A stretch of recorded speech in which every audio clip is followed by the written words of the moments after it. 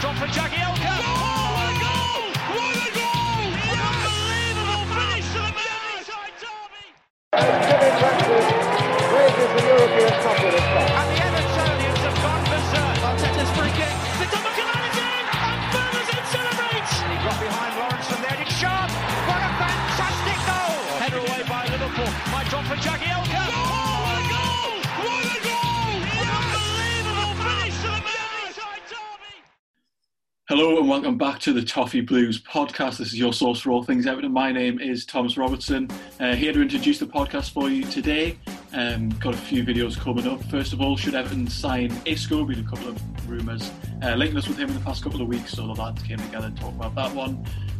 Remember the name segment, talk about James McCarthy. Definitely some interesting views on that one. And then I'll be back towards near the end of the video with Owen and Paul, talk about the match preview for the game against Fulham, and then we'll round off with our traditional quiz. So James is going to start off with the first video. I'll be back later to talk about Fulham, so take it away, James.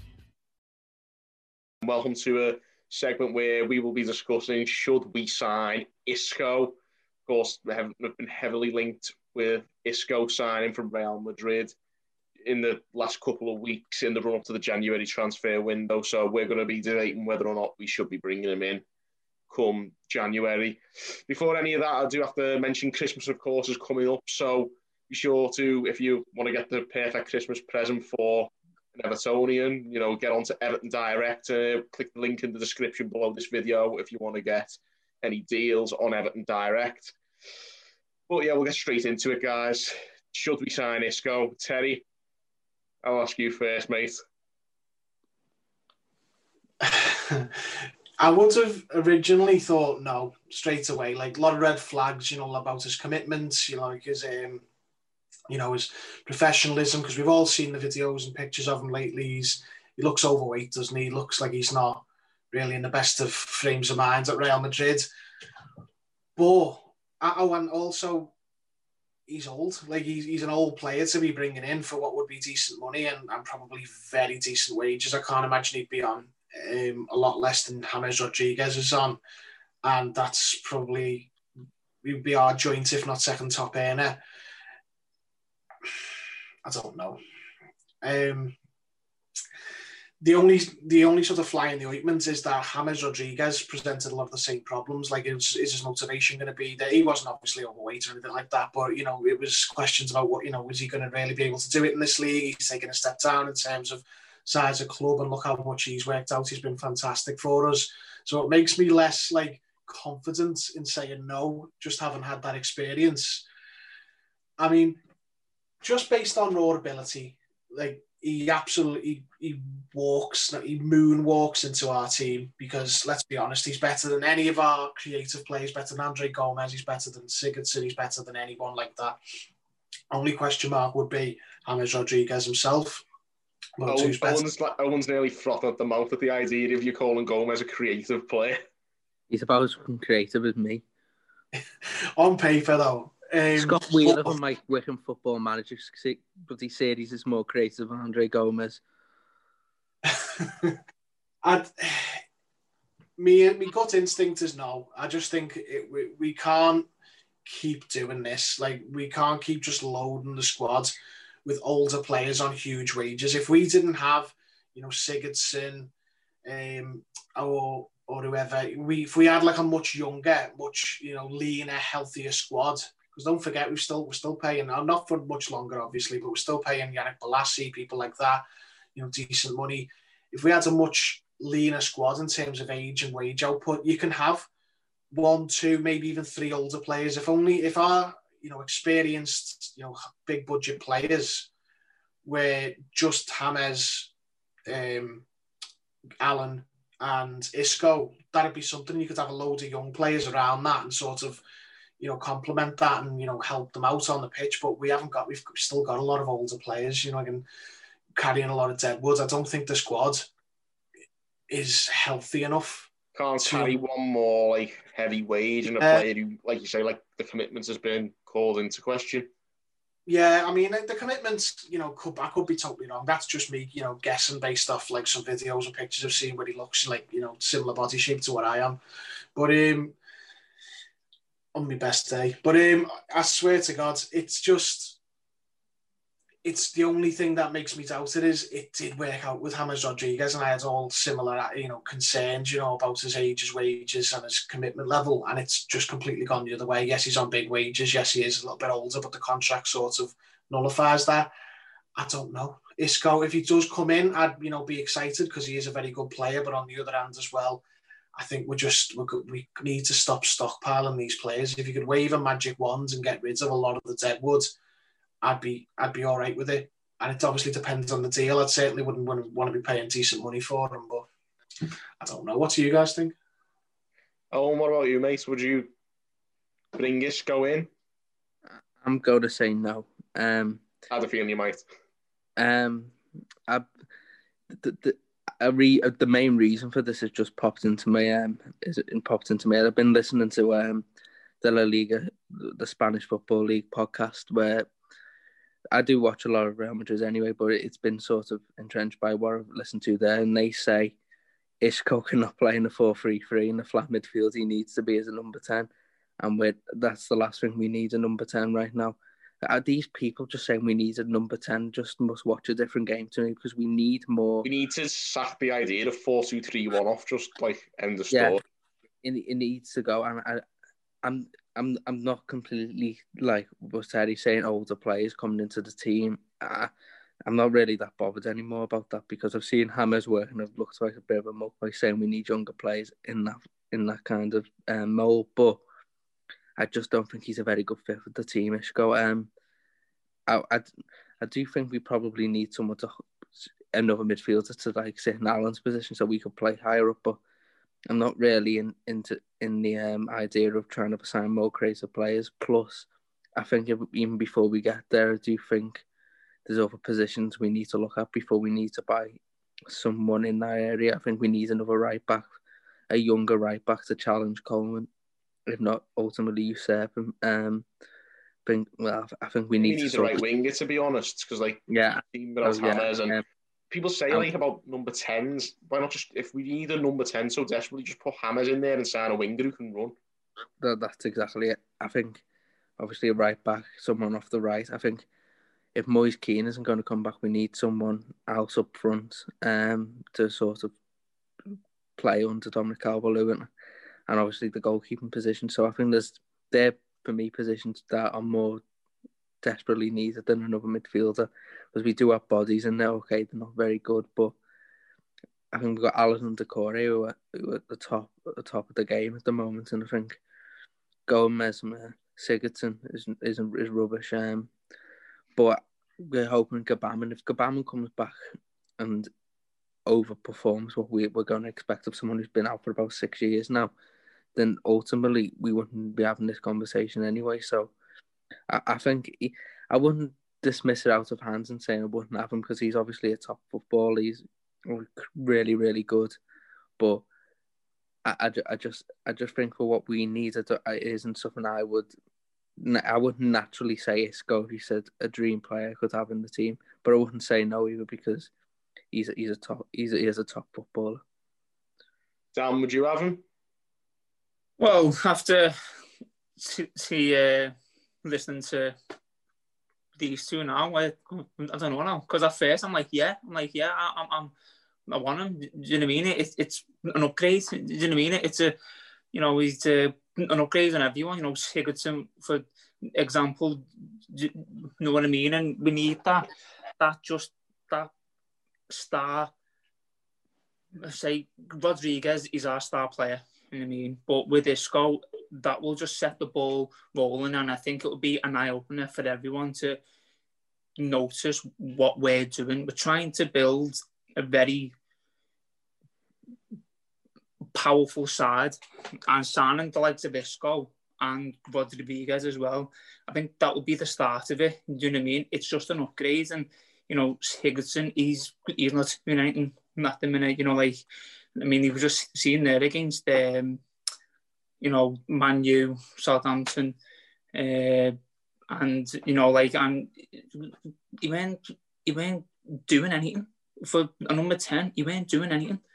You know what I mean? And he weren't, setting up, and linking up play. He just went doing anything, and I think Isco can provide just that extra goal or two towards, the likes of Richarlison and Calvert-Lewin, and I think like across the four, it'll be Richarlison, Calvert-Lewin, Isco, and Rodriguez.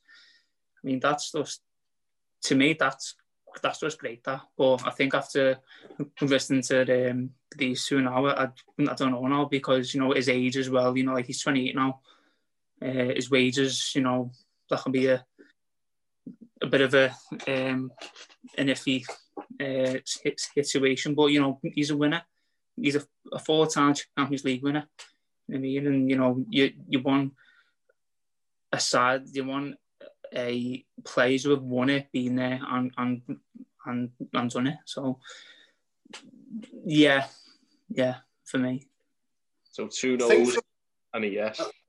I think for me, in a vacuum, like I was sort of like, when you asked me in the first place, I sort of didn't know, so I just talked my way around it. But I think in a vacuum, I'd have the player, definitely. Like, he's got some, issues, but, we've got a very good manager. If we bring him in, probably thinks he can, get the best out of him. But the thing that puts me off it is not the player himself. That's not the negative thing of it. It's the outside things, the things around it, in the orbit of it.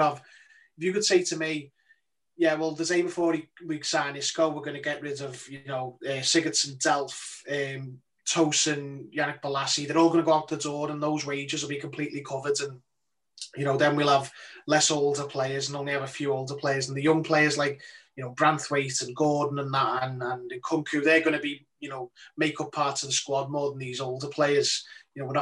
He's just going to replace Sigurdsson's position, role in the squad. Then I'd be all for it.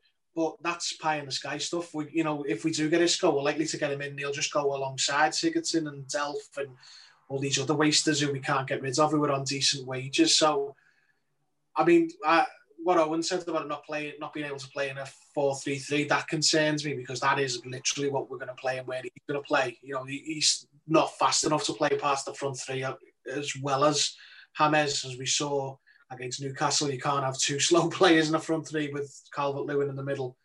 And it's just going to have, we'd have to play in that sort of extra midfield position where Sigurdsson and Gomez have flattered to deceive all season. So if he can't play there, there's probably no point bringing him in. Yeah, as a player. The lads on the podcast ironically actually said the position James is currently playing is actually his best position, because he doesn't have too much defensive burden there. It might just be a Real Madrid thing. I don't know. I wouldn't take this for verbatim, but it just doesn't seem to me. What I've seen from Everton this season, both good and bad, wouldn't be favoured by having Isco in the team. I think, but another midfielder maybe. I just think that there's a different profile of midfielder we need in order to get better, and I don't think that's through him. I'm not saying he's a bad player. I would take him. He's a brilliant footballer, but I would just be looking elsewhere before I would go to Isco. Definitely. I think it's obviously the price tag that's been thrown around 18 million, which is... That's not bad, to be fair. It's not bad, that. But I mean, we got James for free. What cost us that? Jesus Christ. I mean, we got James for free. I mean, compared to that, it looks expensive. If we get Isco, though, if it comes off, I don't imagine we'll be paying money for him. I think they'll just let us do what we did with James. We'll just negotiate our way to. They're not going to use him. He's just a drain on wages. We're willing to take him, and because we're not paying a fee, we'll pay them big wages. So I think that's just posturing that. We got this with James. I think we'd get him for a nominal fee or free and just give him the big wages, because it's the same with Sigurdsson. If we, I keep going back to Sigurdsson, but he's like their version of that. Like, if a club came to us and said, listen, we'll buy him out of his contract, but we're not paying you a fee, we'd be like, yeah, see you later. Or maybe not even Sigurdsson, because we're using him. Bolasie. Someone's going to do that for Bolasie, we're just not going to use at all, and we've no intention of using. We wouldn't demand a fee for him. We'd just be happy for someone to take him out of his contract. He's going to be our social media admin, isn't he? Yeah, he's got it on the club Twitter account. I like Yannick as a fella, but like we've made it clear that we're not going to use him, haven't we? So it would be the same with them. I think we'd get him for another, free, as it were. Yeah, but if we were to get him for free, good move, bad move? Oh, great if it's free. Even better, yeah. It's better, isn't it? Because, you're paying 18 million or 20 mil for him, but then when you look at it, you go, James Rodriguez and Isco for 20 mil. Wow, all right then. I mean, if someone said to you that last year, I think I'll tell them to just go away. Like, never happening. And then skip 12 months and where we are. Never would I ever be speaking about James Rodriguez and Isco and Everton. To be honest, it's just mad how things change, and having, again, going back to the effect that he brings, Carlo Ancelotti. This is what he attracts. He's attracting these players because of he's managed them and also his name and who he is. So if it's not Isco, it can be someone even, don't know who else he's coached. You know what I mean? It can be Tony. I don't know about that, mate. The dark depths of Twitter telling you he's doing a bad job, apparently. I mean, what a load of bollocks. Oh, God. That's really what it comes down to, though, as well, isn't it? It's if there's any truth to it and Carlo Ancelotti does want him, then you've got to go and try and get him for him, because he lost knows it better. We've backed crap managers. We've got to, try our best to back a good one, whether you think it looks dodgy or not. You can't give Koeman free reign to buy whoever he wants, and then when. Do you know what? If we gave him free reign to bring Cuca Martina in for nothing, we can give him free reign to bring Isco in for nothing. So fair enough. There you go. Yeah, that's the best way to put it, I suppose. On that note, we'll finish there anyway, guys.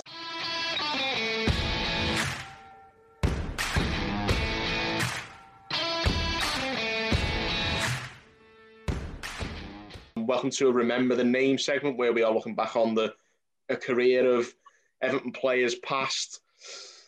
In this edition of the show, we are looking back on the career of James McCarthy, who, of course, only left Everton just over a year ago to move to Crystal Palace, but he did spend 6 years at Everton Football Club, and there's lots to look back on. Before that, of course, we've got Christmas on the way, so make sure you get over to Everton Direct and get your Everton gifts. Use the link in the description below this video if you want to get some deals on Everton Direct, so definitely go and check that out. But without further ado, we'll get straight into it. James McCarthy signed for Everton in the summer of 2013 on deadline day, a very memorable deadline day, as you guys might remember. We'll start with when we first brought him in. 13 million was a lot for Everton back in 2013. Terry, what did you think of the business we did on that deadline day? Well, the business on the deadline day was great. The thing with McCarthy was you've got to remember we'd already bought half of the Wigan team that year, so that was the one that was sort of no one was surprised by. We'd already brought in Alcaraz, brought in Joel Robles, Kone, and James McCarthy. Now, to be honest, I didn't really think anything of him because I hadn't really, he hadn't stood out for me at Wigan. I could watch Wigan, but it was like McCarthy, they were the partnership. They're both at Palace now, aren't they? And when the deadline day came and went, it was all about, we've got Lukaku. Gareth Barry came in as well, and, it was a loan, and it was in the last year of his contract, so that was a strange one, I felt at the time. It's obviously more commonplace that now, but at the time, it was battered going, have they got an extension deal for him or something? But McCarthy, I think, was the surprise package because everyone, knew what Lukaku brought. Everyone was very familiar with Gareth Barry, and Deulofeu was, was a young player from Barcelona with no, buyout fee in his deal, in his loan deal. So it was like, he's going to be good. He's going to be a star. That's why they're not letting us buy him. So McCarthy just sort of went in under no fanfare, and he was. I perceived it at the time as he was going to replace Fellaini in the squad because Fellaini had just gone, big money, and we bought him for what was for us big money at the time. Yeah, so we sort of replaced his position in the squad of a midfielder with McCarthy, but I obviously knew McCarthy wasn't what we were using Fellaini for, which was a number 10. So I was a bit like that at the time, going, are we going to change like formation? Obviously, we now know we went to the... I do actually recall the opening 3 games of that season before Fellaini left. He was used more of a defensive midfielder, as Martinez used Barkley as the 10. Yeah, but I always felt that Fellaini would go back up into the number 10. This is before he left, obviously, but I always felt, well, he's going to be a 10 at this club. And when we brought McCarthy in, I just thought, so are we changing, sort of the makeup of midfield? Because, don't forget, Barkley wasn't guaranteed to start until 3 games into the season. He'd been brought in, but there was no guarantee he wasn't going to just come in and out, like another kid might do. Obviously, then as the season went on, we got a very, very settled team with Barry, McCarthy, Barkley ahead of them with Lukaku up front. But I think McCarthy was the unsung hero of that team. He was absolutely unbelievable. There was, everyone was high on every player that season. But McCarthy, I remember looking at him and thinking, he's quality. He can be whatever he wants to be. Like Roy Keane said, he could be one of the best midfielders in the Premier League.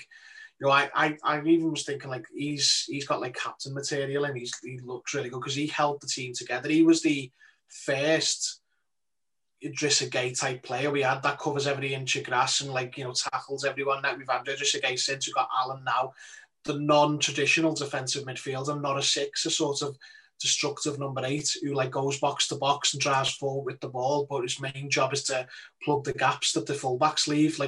Liverpool have got 3 of them in their midfield at the minute, and they've built their whole system around it. But James McCarthy was one of them before that was even a thing. Yeah, I think it was. I always liked players of that ilk, and James McCarthy was brilliant at that. I always found, you say, he was the unsung hero. I think that really came to the fore later down the line, and we'll get on to that. But of course, we'll start with that first season.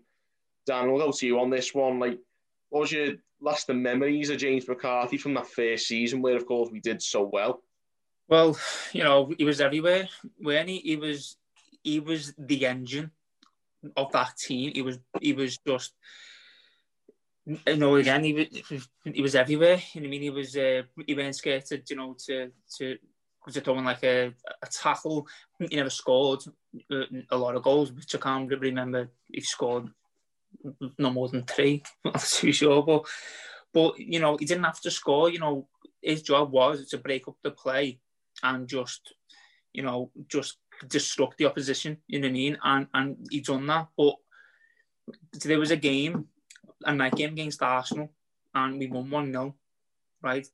And the crowd was just a bit dead. Nothing was happening. It was 0-0 at the time, and McCarthy just put in this tackle, and the crowd just turned. It turned nasty, and I'm thinking that's what it is. That's what we need, and we got McCarthy, and it was just the fans loved him. You know what I mean? Because he was he had an engine on him, but unfortunately, he had too many injuries then, and then he just went downhill from then, unfortunately, because if he stayed fit, he would have been even better, I think.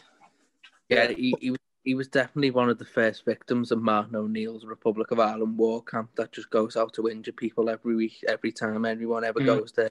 People just don't come back fit, and it's ridiculous because no one ever comes back from that bloody country playing for them, and they're ever fit. There's about 8 of them now with COVID as well.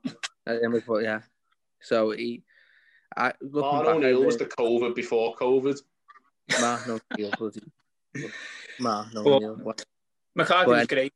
Yeah. Just very unlucky, what happened to him, but that first season was, came 5th, and, we were lost out on 4th by what? How many points? Was it 4, 5? Only about 5 points, I think.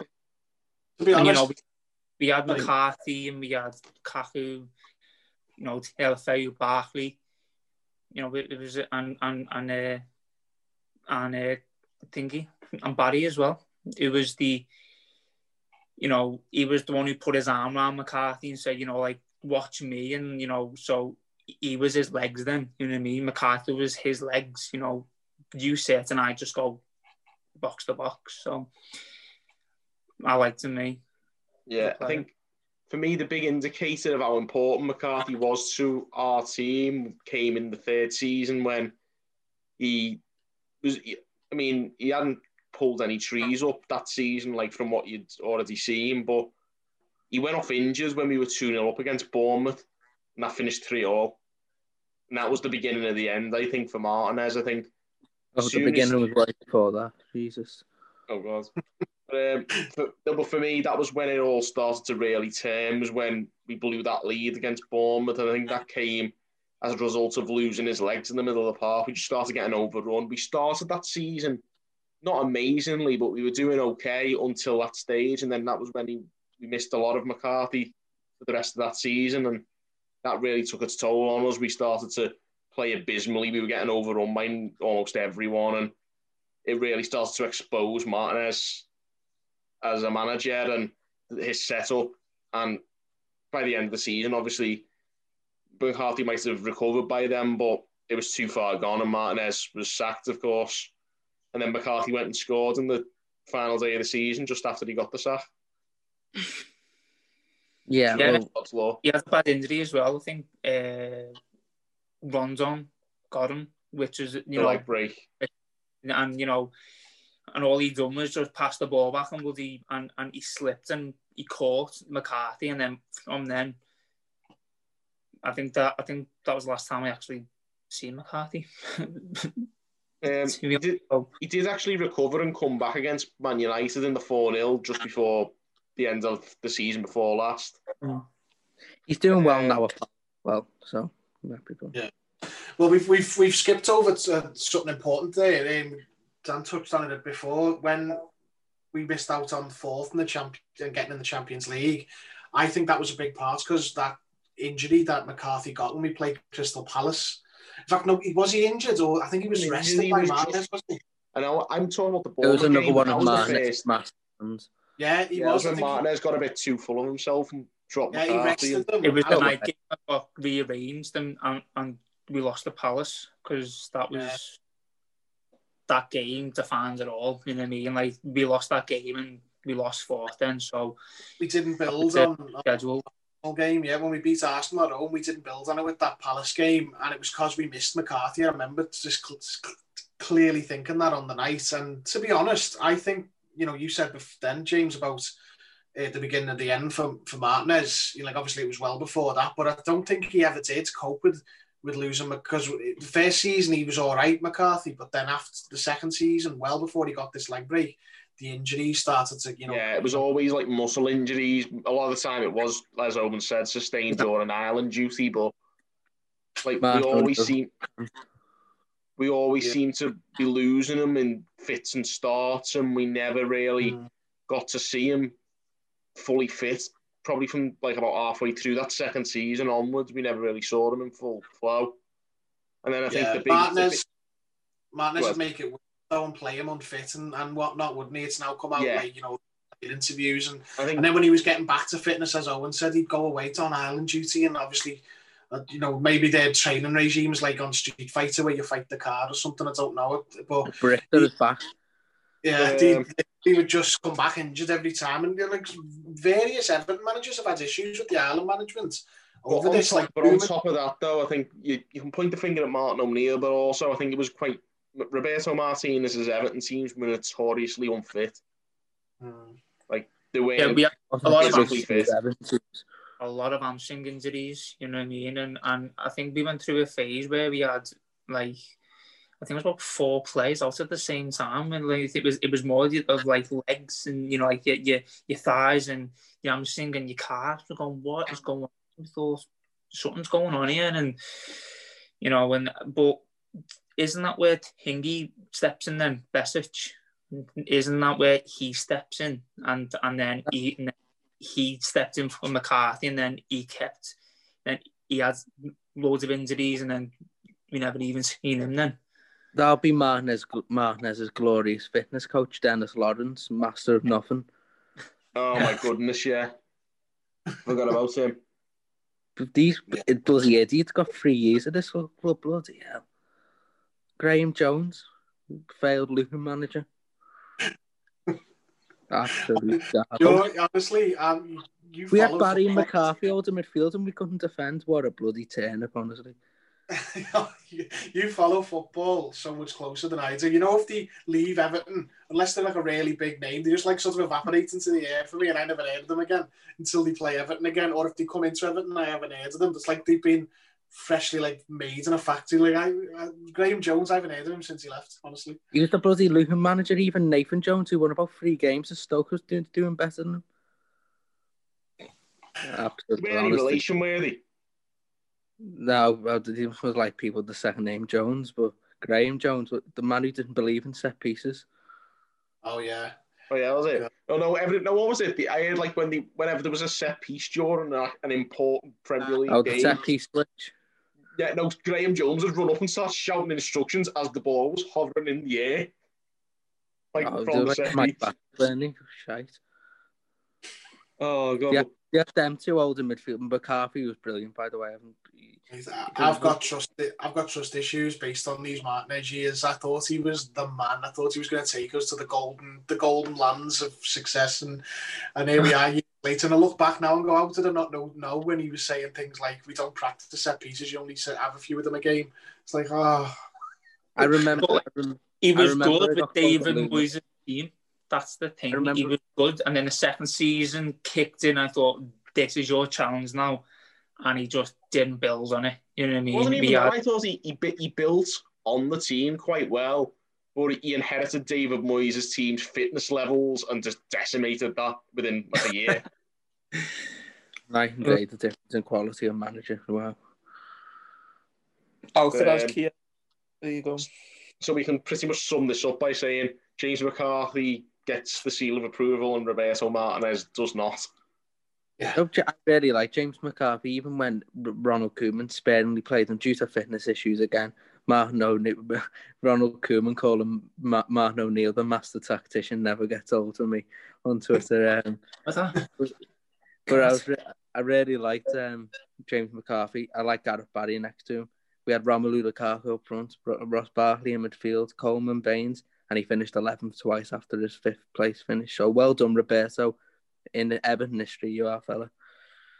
No, to be fair, that takes some kind of like black magic to like make a decent team like that finish in the bottom half twice. It was a decent team. I mean, it was really well balanced as well. I mean, we went through a spell of really crap wingers, but yeah, I mean, Martinez is just.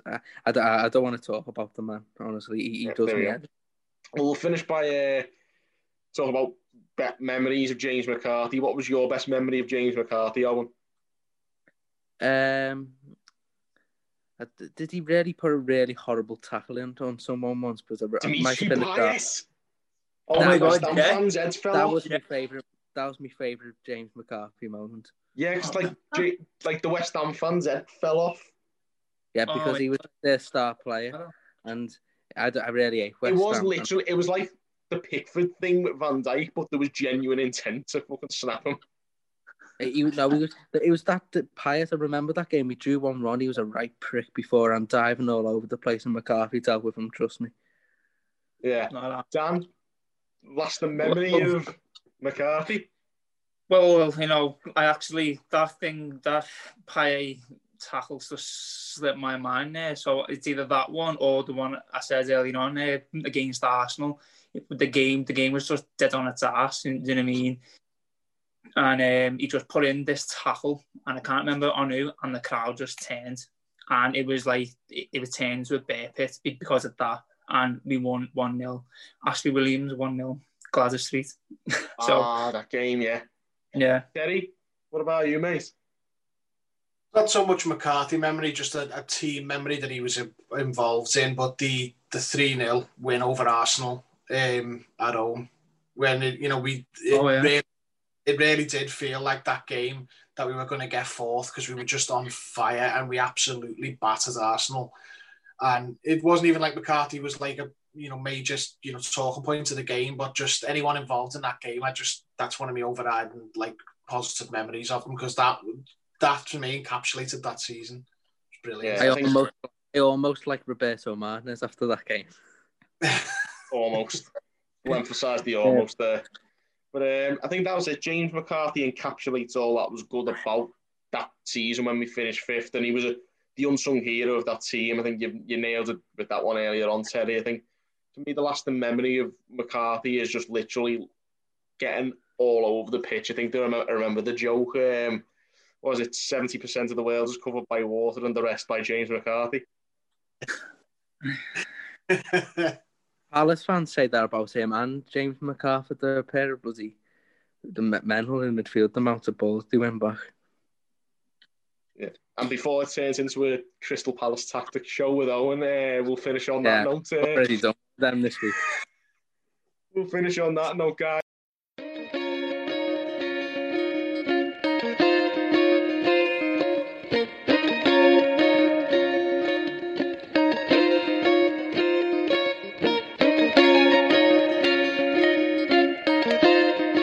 My name's Thomas, joined today by Paul McAllister and Owen Parks, previewing our match on Sunday against Fulham. It's been what it seems like a long international break. Everyone's coming back with about 5 injuries, 7 suspensions. Seamus Coleman's lost a leg on international duty. And we don't really know what's going on. Exactly. I'm not going to start Owen off on his Republic of Ireland theories, but I do completely believe him that no one ever comes back fit from playing for them. But we're here to preview Fulham, a team that have obviously just been promoted to the Premier League. So far, 8 games played, I believe it is. 6 losses, 1 win, 1 draw. Not the best game, not the best season so far. Definitely a game we should be looking to win, especially coming off the run of, some poor form. I'll start with Owen. Owen, what are your thoughts on Fulham in general? What are your thoughts on Scott Parker as a manager and the team they've got there? You're setting me up here, aren't you?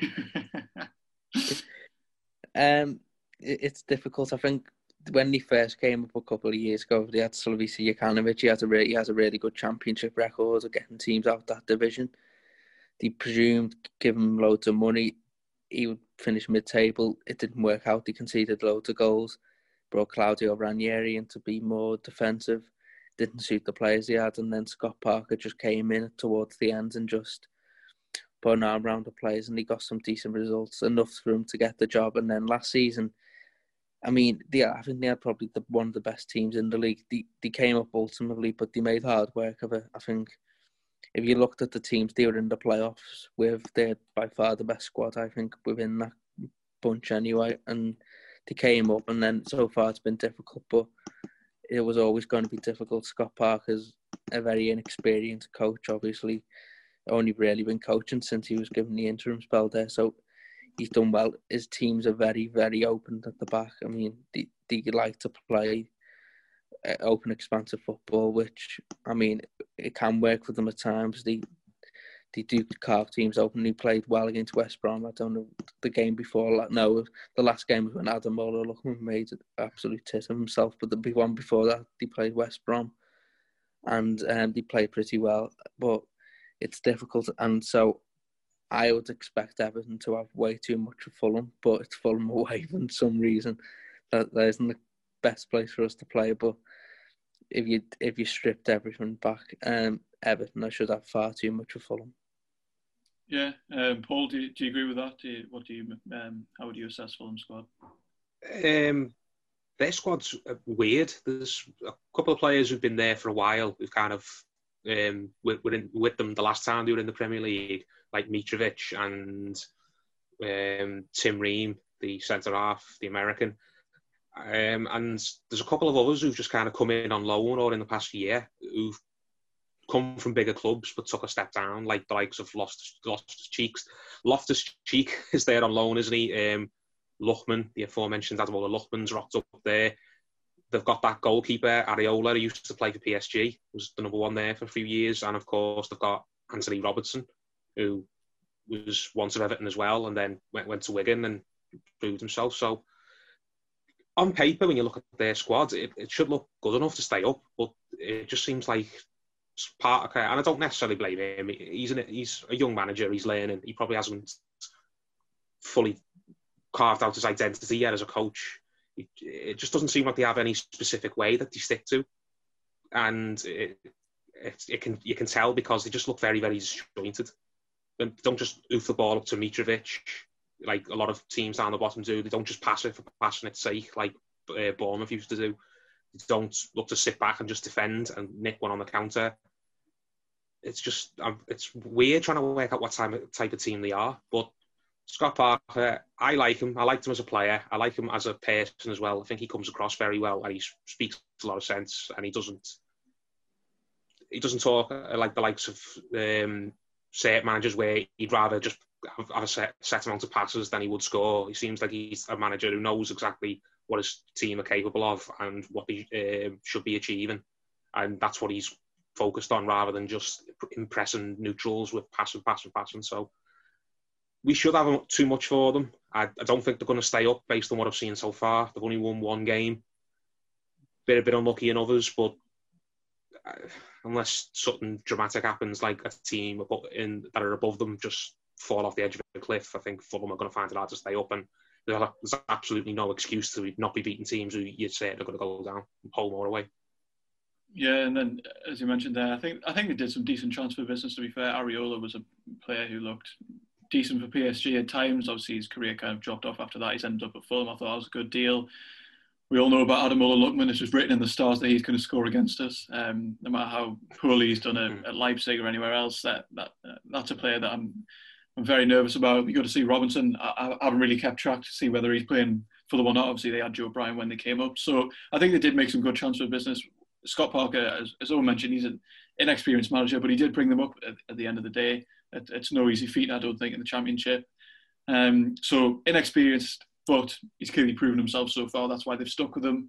They've only been relegated like 2 years. Obviously, he was the interim manager just before they got relegated, and then we turned up to Craven Cottage and got bullied by Mitrovic for a day, which definitely haunted me for quite a while. It was the most ridiculous result. I think we'd come off the back of 3 or 4 wins, turn up away at Fulham. They were already relegated.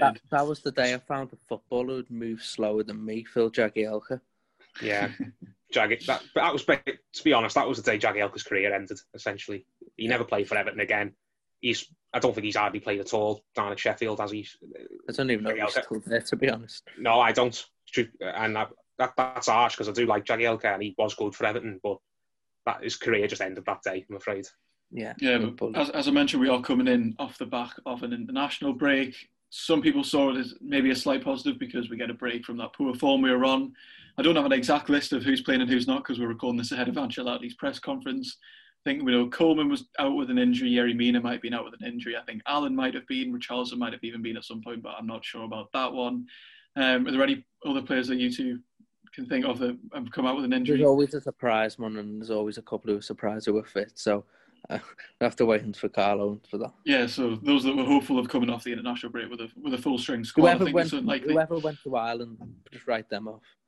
Yeah, basically. So, Paul, how do you think we're lined up then? Because obviously we've been without the majority of the squad the key players in the squad for a while between Dean and Richarlison suspensions.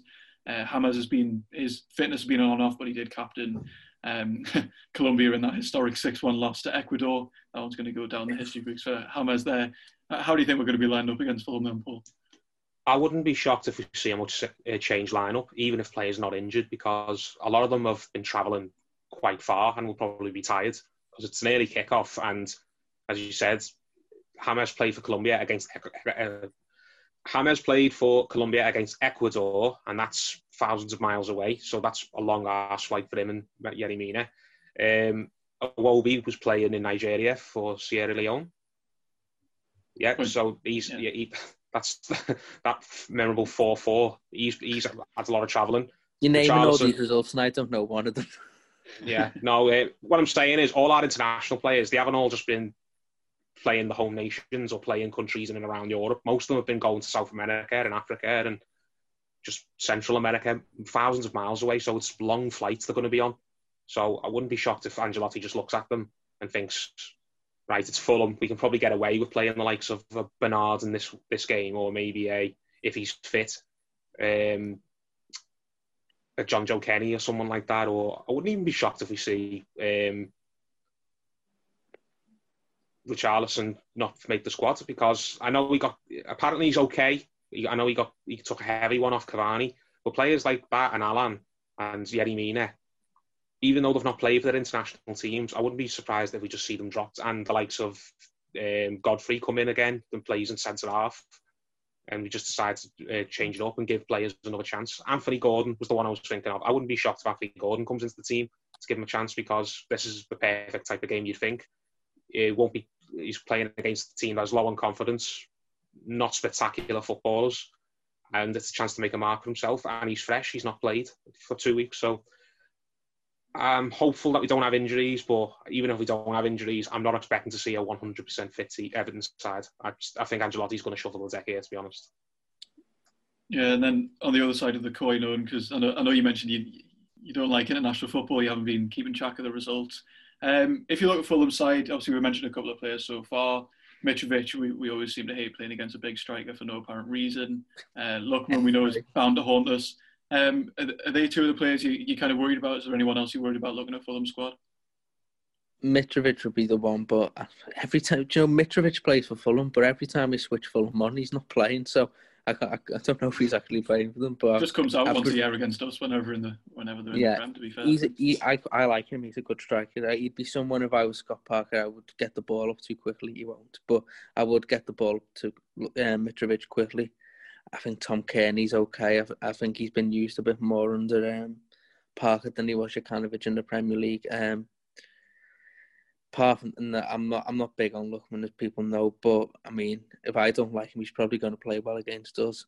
I did nothing but bemoan Bournemouth for about 4 years, but they beat us every year, so I mean, it means absolutely nothing if I don't like him. So yeah, he would be one I'd look at, because he's good in the final third. Obviously, if he gets a run on a defender. Apart from that, they're just the Championship players mostly. I think Loftus-Cheek, I don't mind him. I think he's decent. Hasn't done anything in his career. He's on 100 grand a week, and I can't think of a player who's. No, but has he even got 100 senior appearances? To be honest, any kind of positivity I judge on Loftus-Cheek would be his last sort of 4 months at Palace when he was on there alone, and he was really good there. I think apart from that, he's done nothing. But I think if he can get to that level, he is a decent player, but he's never reached it apart from 4 months at Palace, so it depends. I think they've got some all right players, Fulham, but there's no one who really stands out for me in that team. I think even defensively, Tim Ream, he was there when Bolton was shy, weren't he? So, I mean, yeah, we'll see. Lemina, that centre midfielder they've got, he's been around for a while, hasn't he? Didn't he used to play for Juventus, and then he ended up at Southampton, and now he's. To be honest, I completely forgot he went there. Yeah, he's there. He's a solid player. He was at Juventus for a little while. Wasn't a star at Juventus by any stretch. He was just a sub player, a squad option. But he was okay at Southampton. I'm surprised that Fulham got him out of Southampton, to be honest. I don't know what happened there, whether they've sold him and Højbjerg. I'm surprised by that, to be honest. I don't think Lemina wanted, so I don't think he works hard and to play for Ralph. I think you've got to work hard, so maybe there's something in that, and he's gone to Fulham, and Parker might think he can get a tune out of him. He's definitely a good footballer, because every time I've seen him play, he's looked good on the ball, and it's just whether you can get a tune out of him or not. I think that they're obviously a decent team for them, because they've come up from the Championship twice, and to do that, you've got to have something about you in terms of character, especially for the ones who've been there a while. It's just they've struggled so far this season, but we'll see. They've got a lot of grit, I think. As you say, you can't come up from the Championship without it, but they just lack the quality. And it's not because they haven't got players in their squad who haven't got any quality about them. It's just they can't seem to be put together and sort of mesh and find a way of playing that suits all of them. And some of that... Yeah, go on. So I was just going to say, you can blame the manager for that, but maybe that's not fair, because, as we said, he's so inexperienced and he's learning. Yeah, I don't think they're great defensively at all. I've watched them a bit in the Championship, and I've seen them so far this season. They seem a team that can be passed through quite easy, and maybe because that they were without a few key players, but I just don't think Scott Parker's a coach who defensively got it right so far there. I think in the Championship, when you've got Mitrovic and McKennie and all that who've been around that division and a bit too good for that division at times, you can get away with it. But when you come to the Premier League and teams just counter-attack one goal. I watched Fulham, funnily enough, against Crystal Palace the other week. Fulham for the first 10 minutes, that's like 90% possession. Palace, one counter-attack, it was 1-0. So they need to become a bit more streetwise, I think, in the Premier League. Yeah, for me, they're a less organised Brighton.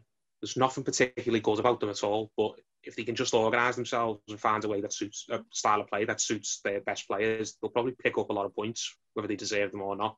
They're just too easy to play against, and they've got too many individuals. I think Fulham and Brighton are in a similar boat in terms of every time you watch them play, they look like they're in control of a game, but they never get any points from the games because lapses of concentration mostly and just cheap goals, and then in the final third they don't seem to take the chances either. I think it's a bit muddled thinking there going on a Fulham. They'll have to sort it out if they want to stay up at some point, but at the moment it looks like confidence pretty low there. I think confidence is low when in the last minute of the last game Lookman stepped up and Panenka's a penalty in the last minute. I'm shocked he even took that, to be honest. I know he's one of these characters where he likes for it to be all about him type thing, but I'm surprised that one of the senior players didn't grab the ball off him and say, no, get lost, you've been here 2 minutes, you're not taking the responsibility. Give it to the captain or give it to one of the players who's been around a long while. I'll smash it in. I don't know if Mitrovic was on the pitch. If he was on the pitch, he has to take it. I don't know if he's any good at penalties, but he's a striker. He's got a good record in front of goal. Well, he's just missed a crucial penalty for his country, so they're not going the Euros now. It was him who missed the deciding penalty against Scotland, wasn't it? Right, okay. Just put anyone but Lookman's Panenka's on it. So now that Mitrovic has basically just cost his team a spot at the Euros next year, expect him to have the game of his life as well. Yeah. So just to round off the video there, because if you want to go and see more detail about the Fulham squad, definitely check out our opposition view we did with Fulham Focus. He can tell you. He spoke to me. He told us all about how Fulham might line up, what he thinks his predictions are. But in terms of our predictions, I'll kick it off. 2-0 win. We need to get back to winning ways. Although it is on a Sunday on TV, which we never seem to do well. I don't think we've had a brilliant record on there for years. Owen, what are your predictions going into the game? No, I have a horrible feeling, but I'll be positive and say 3-1 Everton. 3-1 Everton for Owen, then Paul. I'll go for 3-0. It won't be an easy 3-0. There'll be a lot of the game where it will look even, but I just think the breaks will fall to us and our quality will see us through. So I'll go for 3-0. Maybe a scrappy first hour, but then we'll probably pull away from them in the final 20 minutes or so. Yeah, this is a game we definitely should be winning, especially coming off the poor form before the international break.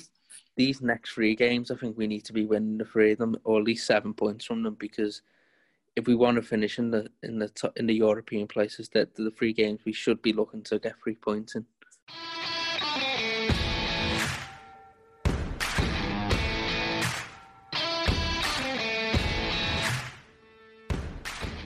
But now we go into our Toffee Blues quiz, as always. Today it's another lineup quiz. We're going to pit Owen against Paul. Both, just speaking to them there, neither sound confident, so I'm not sure how long this quiz is going to last, but we're going to see nonetheless. Take you back to maybe a darker time in all of our lives, 2018. Sam Allardyce is the manager. We go away to Stoke. No. It's freezing cold. It's snowing. Oh, I love this Luckily, game. Cenk Tosun turns up with a brace. We win 2-1. Charlie Adam gets sent off. PSG and Bayern Munich's finest, Eric Maxim Choupo-Moting, got the goal for Stoke City, which feels weird to say now, but it is one of our lineup quizzes. I would flip a coin if I had one to hand, but this is the game, isn't it? I can tell you something about this game. The ball was in play for about 4 minutes of the 90 minutes. I remember this game because it was like snowing, I think, or very heavy sleet. And Allardyce had like a runny nose, ran his tongue over his lip. He always brings that up. It never ceases to amaze. So it is one of our lineup quizzes. If you don't know the rules, the lads are going to take it in turns to name a player from the Everton side who, of course, started. You are allowed to use substitutions, of which there were 3. So you've got 14 players to choose from. As I mentioned, I don't have a coin to flip, but Paul, I'm going to let you go first. Paul, take it away. Who do you want first? I have mentioned one of the players that's already played. Actually, all right. We'll get rid of. Yeah, we can't have him. Cenk Tosun. Cenk Tosun, okay. Yeah, that's what I mean. I'm saying we can't have him. You've already told us. Can't have him, okay. Okay. You'd have got him anyway. He scored. Yeah. Jordan Pickford. Jordan Pickford did start in goal. Owen? Now I know for a fact Yannick Bolasie played. Of course he did. Yannick Bolasie as number 7 started on the left wing. Paul? Wayne Rooney. Wayne Rooney did start. I think he was playing in that kind of central midfield role that Allardyce. Yeah, the number 6, like the sitter. Yeah. Yeah. Owen, sorry, next. Idrissa Gueye. Idrissa Gueye, sadly, yeah. I miss him every single day, but he did start that game. Paul? What a guy. Michael Keane. Michael Keane did start in the centre of defence, yeah, Owen? There's pressure on every name. Theo Walcott. Theo Walcott, he did start on the right wing, yeah. I hope we don't start naming players at the same time because I've forgotten to cross them off here as I usually do, but I'm going to try my best to remember. Paul? My best friend, player I love more than any other Everton player, Gylfi Sigurdsson. And that's the end of the quiz. Gylfi Sigurdsson was not in the squad for there. Actually, it's not the end of the quiz because, as I always say with Terry, I like to play by the rules. Owen, if you don't get this one, then Paul's going to have a chance to come back in. Owen, can you win it here with a final player? I'm going to seal it, Tom Davies. Tom Davies, yes, he did start. Just to round off that. Owen, while you choose your end of quiz music, I don't know, Paul, do you want to try and rattle off any more names while we think of a song? I'm trying to think. That was the summer that we bought a load of shiny new players and just none of them worked, wasn't it? It was, yeah. Right. There are 3 defenders left. Got the rest of the outfield players. Not include Cenk Tosun, then 3. Was Seamus Coleman back by that point? I think he was. Seamus Coleman did start the game, yeah. 2 other defenders. Just come back. There's a defender on the bench as well and a midfielder on a forward who came off on. Who was partner of Michael Keane? Was it Phil Jagielka? It was Phil Jagielka, yeah. Then left back you haven't got yet. Leighton. Of course it was Leighton Baines. Then onto the bench. You got a midfielder, attacker and a defender. Calvert-Lewin. Calvert-Lewin did come off the bench, yeah. Stecklenberg was on the bench. He didn't come off it though. Joel Robles was on the bench actually. Was he? He was, yeah. Oh. I thought he'd gone by that point. I didn't think Robles was here under Allardyce. Who else?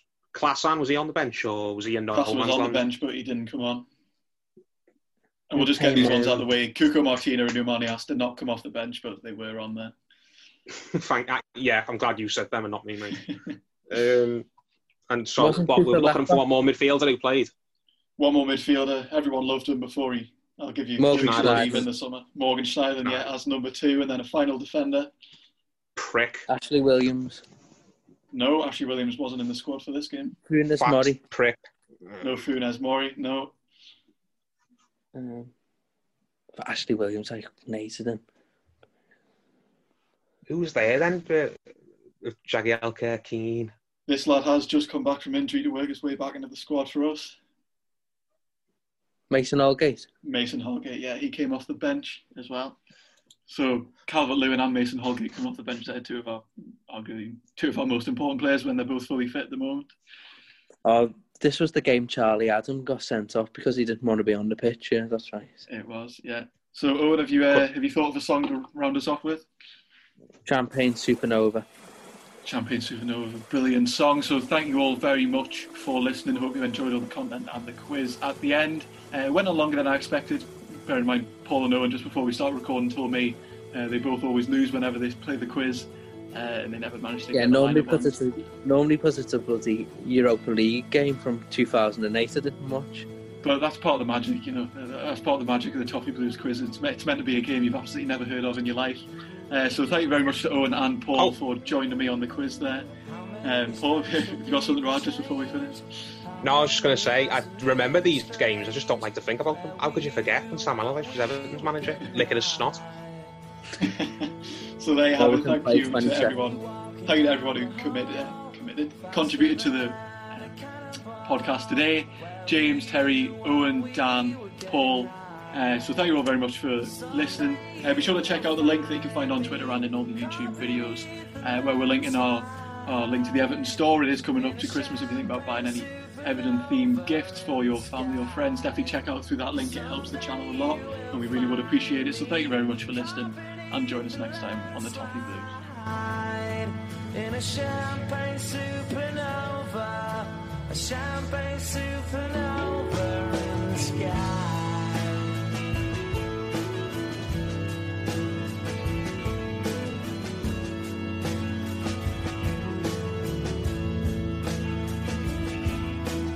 Wake up the dawn and ask her why. A dream, she never dies.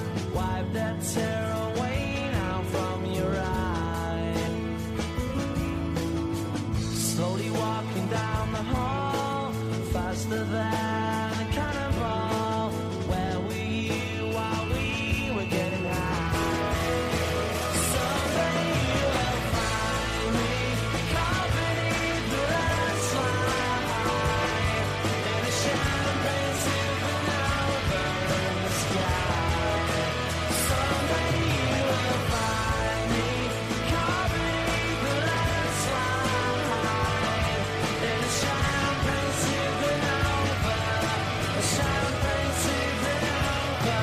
'Cause people believe that they're gonna get away from the sun.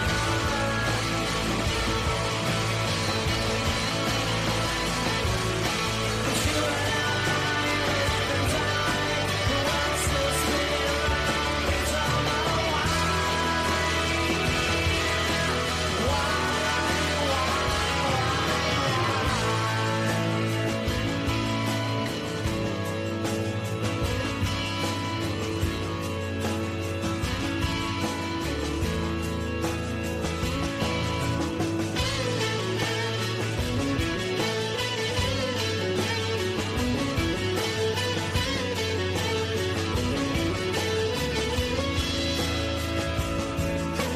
How many special people change?